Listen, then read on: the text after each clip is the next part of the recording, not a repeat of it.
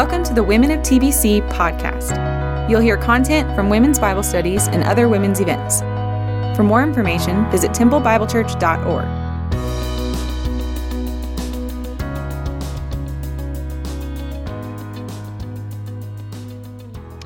Hello, everyone. My name is Rachel Wisman, and I'm back again teaching, and I'm super excited to be teaching y'all tonight. Just to get us started, who here loves reading books? Because I'm that person who loves to read books, and it will incorporate with what we're talking about. But the book that I'm reading right now for the very first time ever is the whole entire Harry Potter series. I don't know what happens in it, so please don't spoil it. But I'm on Harry Potter and the Order of the Phoenix, the very long one, the one that has 870 pages to be exact. And so right now, the only part I'm enjoying is the beginning. And I've noticed that with all the Harry Potter books, I've been enjoying the beginning because the rest of the story is so long, and then I really enjoy the end. And so tonight, that's kind of how things are going to be set up. We're going to be looking at the bookmark pages, pretty much the very beginning of chapter 13 of Acts, and then the very end of Acts 14. But before we get started with Acts 13 and 14, we're going to look at the end of what we learned last week, because all from Acts 1 to 12 has been about Peter's ministry, and that has been predominantly all it's been about. However, this week we took a turning point where we are now looking at Paul's ministry from Acts 13 until the end.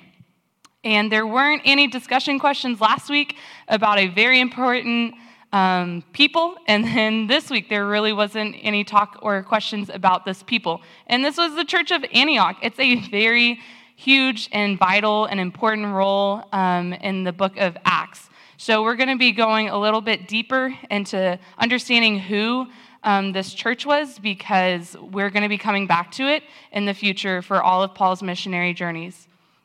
So to get started, I'm going to share with you a quote from John MacArthur. He wrote, and it was from this dynamic, doctrinally sound, growing, spirit-controlled church at Antioch that the flag of Gentile missions was unfurled. It had spiritual leaders with a spiritual ministry who went on a spiritual mission, faced spiritual opposition, and experienced spiritual victory. So that is the basis and foundation of how we're going to view tonight. But before we do that, let me pray for us and our time in the Word. Bow your heads with me. Dear Jesus, would you incline our hearts to your testimony and not to selfish gain? Open our eyes that we may behold wondrous things out of your word. Unite our hearts to fear your name. Satisfy us during this time with your steadfast love for our good and for your ultimate glory. In Jesus' name, amen. Awesome. So we're going to start off in Acts 11, 19 through 30. So I would like you to turn there. I won't have it on the screen. So Acts 11, and I'm going to read all of 19 through 30. So I'll give you a couple of seconds to get there. Okay, I'm going to start in verse 19. Now those who were scattered because of the persecution that arose over Stephen traveled as far as Phoenicia and Cyprus and Antioch, speaking the word to no one except the Jews. But there were some of them, men of Cyprus and Cyrene, who on coming to Antioch spoke to the Hellenists also, preaching the Lord Jesus. And the hand of the Lord was with them, and a great number who believed turned to the Lord. Verse 22. The report of this came to the ears of the church in Jerusalem, and they sent Barnabas to Antioch. When he came and saw the grace of God, he was glad, and he exhorted them all to remain faithful to the Lord with steadfast purpose. For he was a good man, full of the Holy Spirit and of faith, and a great many people were added to the Lord. Verse 25. So Barnabas went to Tarsus to look for Saul. And when he had found him, he brought him to Antioch for a whole year. They met with the church and taught a great many people. And in Antioch, the disciples were first called Christians. Last part, verse 27. Now, in these days, prophets came down from Jerusalem to Antioch, and one of them, named Agabus, stood up and foretold by the Spirit that there would be a great famine over the world. This took place in the days of Claudius. So the disciples determined, every one according to his ability, to send relief to the brothers living in Judea, and they did so, sending it to the elders by the hand of Barnabas and Saul. So we're going to break down what we just read. It was a lot, but we're going to look at why did the Church of Antioch start, who was a part of the Church of Antioch, and then what did they do? We just read that. So for the first one, why were they there? In verse 19, it shares that they were there because of the persecution of Stephen. So this is a glimpse back into Acts 1:8, where we see God telling them that they're going to be making disciples in Jerusalem and Judea and Samaria. And so this is what caused them to leave and go. The next one is who. Who are the people? We see that there are men of Cyprus, men of Cyrene, and they were both diaspora Jews. So these were Jews among the Gentiles after the Babylonian exile. And then we also see that there were Hellenists. These were Jews who spoke Greek and adopted the Greek way of life in verse 20 of chapter 11. So this is just like a mixed hodgepodge of a very diverse group from different countries, different ways of life, just all mixing and being brought together as the church. And then I'm sorry, it's a little small, but from 22 through 30, you see everything that happens. And so we see that Barnabas is sent by the church in Jerusalem in verse 22. We saw that the grace of Barnabas saw the grace of God. He was glad and he exhorted them to remain faithful to the Lord with steadfast purpose. I think that would be really profound to have one of the people from the Church of Jerusalem to come up and see that and exhort this very small and very young church. So I bet they were very encouraged by that. And then in verse 24, we see many people were added to the Lord after that. Then Barnabas goes and gets Saul, brings him back, and they stay in Antioch for a year. Whenever I'm reading through Acts 11 and just this part, I was like, bam, bam, bam, bam, bam. Everything's happening so quick. But we actually get to see that they stayed. They were in Antioch with the people. Barnabas knew them, Saul knew them, and I find that very good and interesting to know. And they taught many people while they were there. So these weren't just random strangers that were coming in. They became their brothers and sisters. And then we see in 27 through 30, the church responds to the prophecy that is made by Agabus to send relief to the church in Jerusalem. And they send Paul and they send Barnabas. And then at the end, after James is killed, and the death of Herod, Barnabas and Paul return after completing the service of bringing these supplies to them. So that's a very brief introduction on the Church of Antioch. I just want us to really know who these people were, why they were there as well. So for the remainder of the evening, we're really going to be looking at how we see chapters 13 through 14 and how the Church of Antioch is present in that.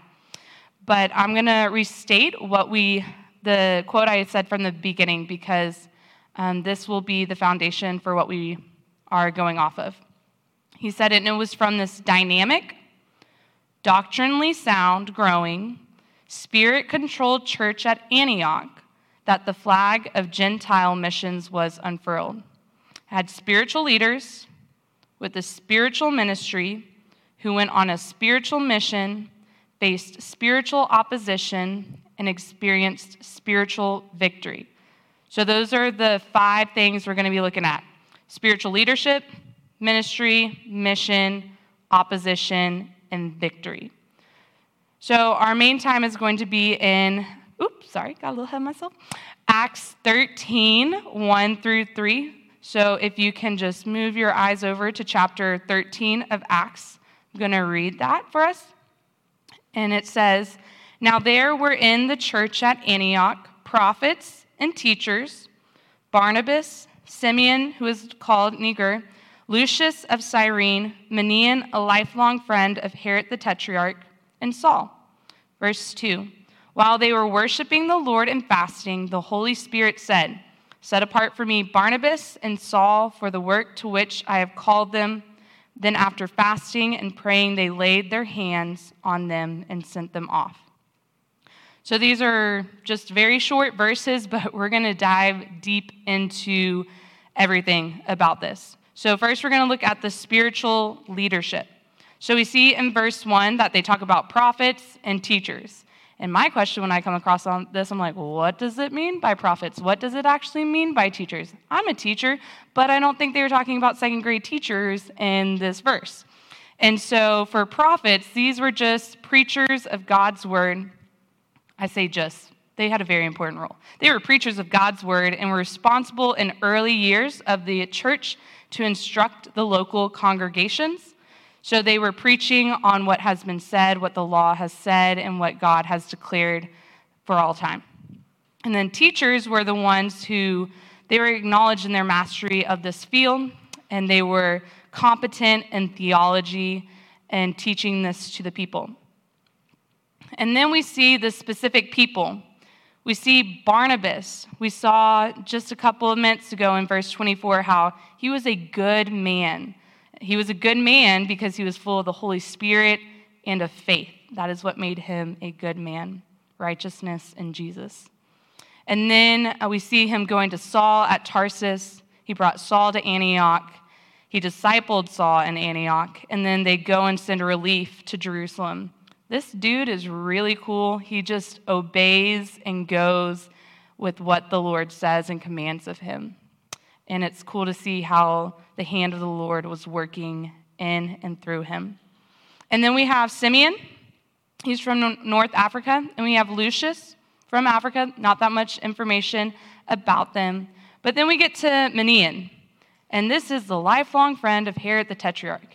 And when I came across it, I was like, wait, what? Herod the Tetrarch? This is the guy who reigned in Galilee during Jesus' ministry. This is the guy who killed John the Baptist. And so I really do wish that we had a little bit more information about how Manaen came to know Jesus, because it's just crazy that he was a part of these people. He was a part of Herod who hated Jesus, hated what he was doing, yet here we see him being a faithful servant in Antioch. And I find that very cool. Okay, so that was all about spiritual leadership. Now we're going to focus on spiritual ministry. I'm going to just read the first part of chapter 13, 2a. And it says, while they were worshiping the Lord and fasting. So there's three main points. It was they, worship, and then fasting. Who were they? These were the leaders of the church, who we just talked about, and also the congregation. And then we see worship as well. Oop, got my head of myself too soon. Worship. So when I was looking up, what does this worship actually mean? Because when I come across worship, I just think of, oh, they're singing great songs with the congregation, but actually they were properly ministering in an official role. So it's more of ministering to the people. And I found that said, because each believer is an official priest of God, their ministering to the Lord is equally profound with every living sacrifice offered up in faith. So it's really cool that there's a deeper meaning to that they were just worshiping, but they were ministering. They were with the people in their community. They were loving. They were reading together. They were with one another. And then the last one we come across is fasting, our most favorite topic ever. And maybe it is for you, but for me, it's very convicting and one that I would rather not look at.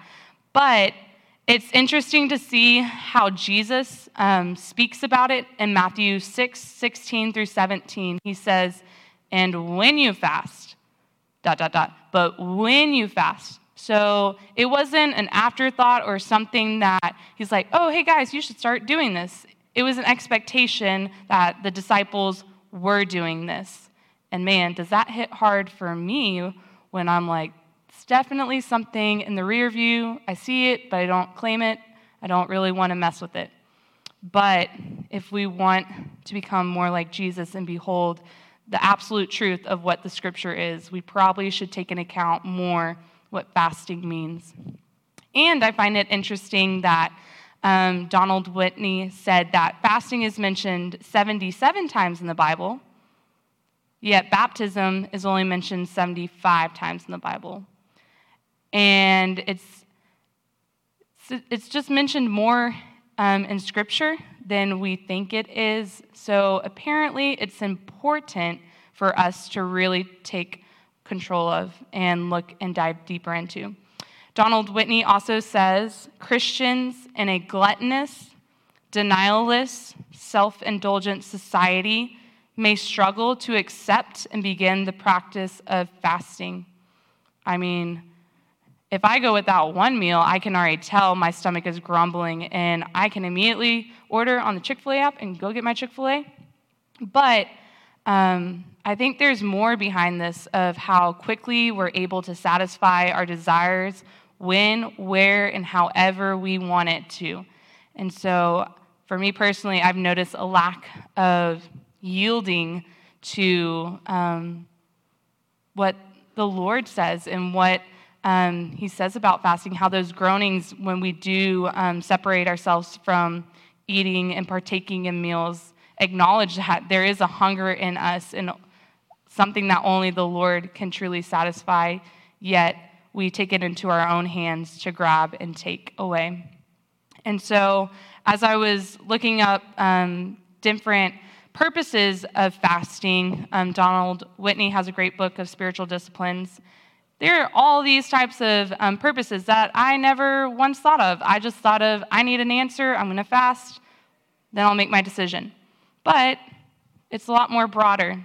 It's there to strengthen our prayer, to seek God's guidance, to express grief, seek deliverance or protection, express repentance and return to God, humble oneself before God, express concern for the work of God, minister to the needs of others, overcome temptation and dedicate yourself to the Lord, express love and worship. And I was just blown away when I saw this and how each and every one is backed up in Scripture by different points in the Bible where they do these different fastings. And we can't ignore how much we've seen prayer and fasting together in Acts, but also during the main service on Sunday mornings with Ezra and Nehemiah, I can't help but notice how it's mentioned together all the time. And I think the Lord is trying to get our attention with something. So the next thing that we're going to talk about is spiritual mission. So this is the second part of verse 2 in chapter 13, and it says, I'll just read all of chapter 2. While they were worshiping the Lord and fasting, the Holy Spirit said, "Set apart for me Barnabas and Saul for the work to which I have called them." So John MacArthur states they were his men to use as he would and send wherever he desired. And if I was one of the church members in Antioch and the Holy Spirit said, hey, how about y'all choose 2 guys to go to preach the gospel to the Gentiles, I probably would not choose Saul and Barnabas since they were so heavily involved in the church of Antioch. But that's not what happened. That's not what the Lord did. He was the one who said, set apart for me these 2. And yet they still obeyed. And even the congregation obeyed and trusted in God's sovereignty and faithfulness over this. And I find it very interesting that this church, the Antioch church, as John MacArthur says, did not concoct schemes. They didn't map out strategies to reach the Gentile world. Instead, it just concentrated on carrying out the ministries God had already entrusted to it. An important feature in discerning God's will for the future is to do his will in the present. I'm going to read that last part. An important feature in discerning God's will for the future is to do his will in the present. And wow, that is really insightful as I look into, they were just doing what the Lord called them to do. They were faithful with what God told them to do. Worship, fast, pray, be with one another. Yet, when I think of my very mundane life as a second grade teacher, I'm like, what am I doing? I'm not ministering, I'm not praying, I'm not fasting to the Lord. But I'm like, wow, this really has turned my gaze to look at what I can do faithfully in the present, to just be in line with what the Lord is doing and working in. We're either working with him or we're trying our best to run away.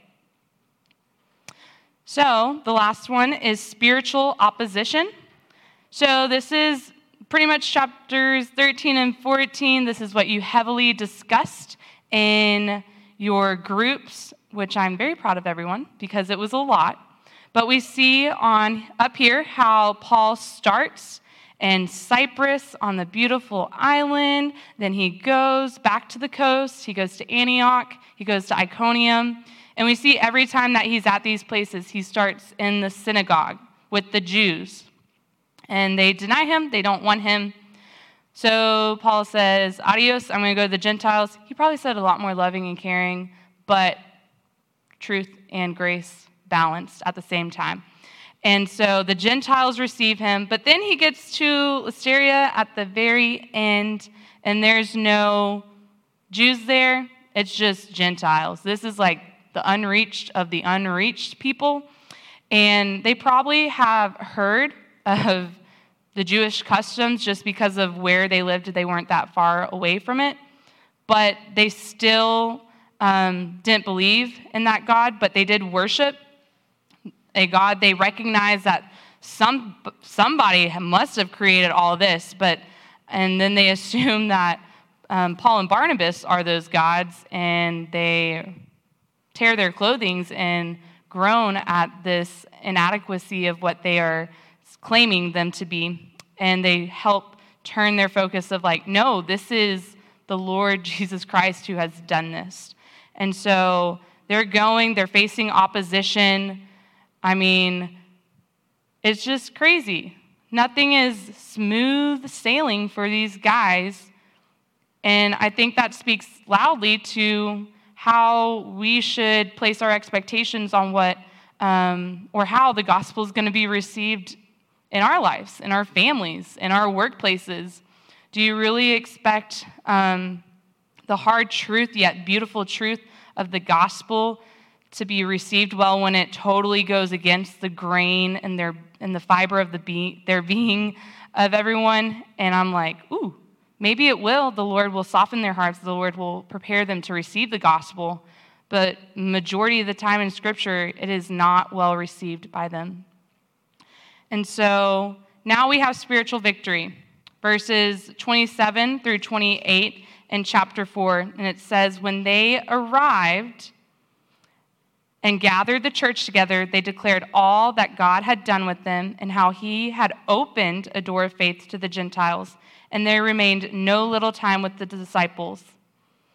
And I know if it was me coming back from a very long, hard journey, and I had just experienced all this opposition in the world, I would probably want to talk about that. But John MacArthur points out really great that some, like me, may have boasted of all they had done, of all the churches they had planted, the number of converts they had made, and the miracles that they performed, but not Paul and Barnabas. They kept all their accomplishments in the proper perspective. And this is very convicting for me because I'm very selfish, but I love how we get to see how Paul and Barnabas spoke about what the Lord did, and would that change our hearts and change our perspective to look and actually praise the Lord for what he's done in our life and not focus it on ourselves. So in closing, we had spiritual leadership, spiritual ministry, mission, opposition, victory. For spiritual leadership, whose hand are you underneath? Is can you directly see, like in chapter 11, that the hand of the Lord is upon you? Can you see the hand of the Lord upon the ministry in which you're at? And so Psalm 25, 4 through 5 is a plea that I've been making recently. And it says, "Make me to know your ways, O Lord. Teach me your paths. Lead me in your truth and teach me. For you are the God of my salvation. For you I will wait all the day long." And Andrew Murray has a great little short devotional called Waiting on God. And he says, "The Father in heaven is so interested in his children and so longs to have his life at every step in his will and his life, that he is willing to keep his guidance entirely in his own hands. He knows so well that we are unable to do in us what is really holy and heavenly, except as he works it in us.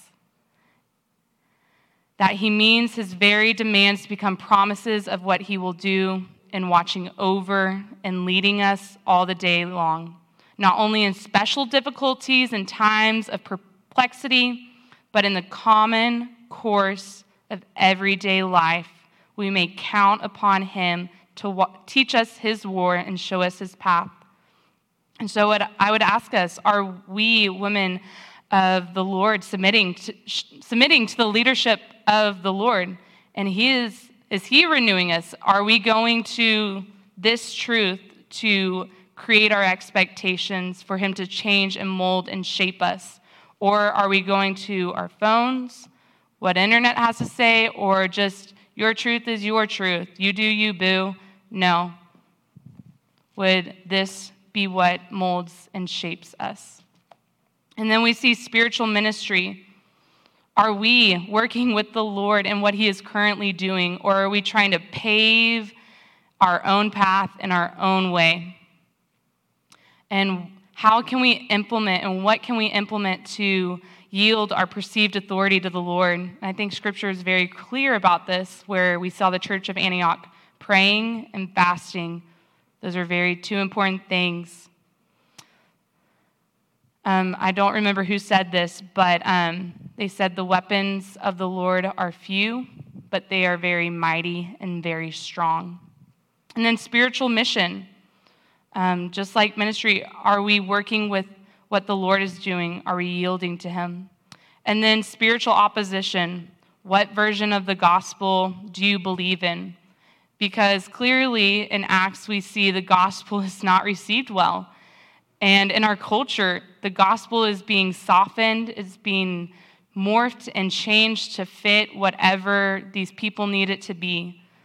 But the gospel in Ephesians states clearly the opposite. In Ephesians 2:1, it says, "And you were dead in the trespasses and sins in which you once walked, following the course of this world, following the prince of the power of the air, the spirit that is now at work in the sons of disobedience, among whom we all once lived in the passions of our flesh, carrying out the desires of the body and the mind, and were by nature children of wrath like the rest of mankind." And then the holy but comes in, as K.K. Spolt says. Verse 4, "But God, being rich in mercy because of the great love with which he loved us, even when we were dead." There was no pulse on us, guys. Nothing. We were dead in what we were doing in our trespasses. "He made us alive together with Christ. By grace you have been saved. And he raised us up with him, and he seated us with him in the heavenly places in Christ Jesus, so in the coming ages he might show the immeasurable riches of his grace and kindness towards us in Christ Jesus. For by grace you have been saved." It does not say for by Rachel's power you have been saved, or for by your own works you have been saved. It says for by grace you have been saved through faith. And this is not your own doing. It is the gift of God. That gospel, that true gospel, is going to rub against some people, and some people may not like it. But fortunately, we have spiritual victory. In Revelation 21, 2 through 8, it talks about Jesus coming back, the new heaven and the new earth. And he says, And I saw the holy city, New Jerusalem, coming down out of heaven from God, prepared as a bride adorned for her husband. And I heard a loud voice from the throne saying, "Behold, the dwelling place of God is with him. He will dwell with them, and they will be his people, and God himself will be with them as their God. He will wipe away every tear from their eyes, and death shall be no more. Neither shall there be mourning, nor crying, nor pain anymore, for the former things have passed away." Guys, we have hope in the truth of the gospel. The Lord has already fought this battle. He has already won, so we do not need to be afraid at what is to come, because the Holy Spirit is working and he is moving even in the mundane boringness of our life. And so I'm just going to read a liturgy.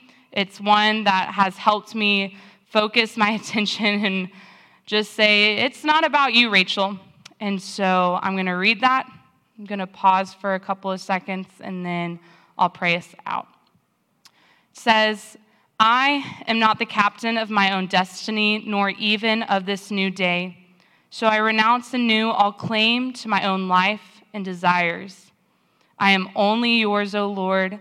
Lead me by your mercies through these hours, that I might spend them well. Not in harried pursuits of my own agendas, but rather in good service to you.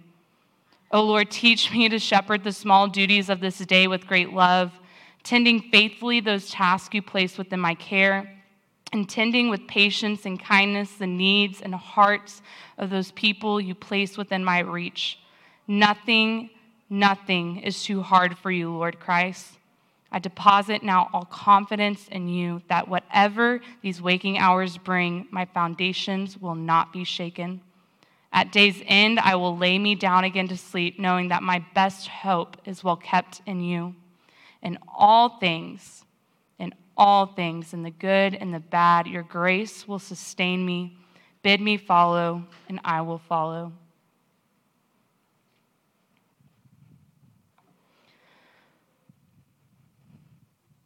Oh God, we need you.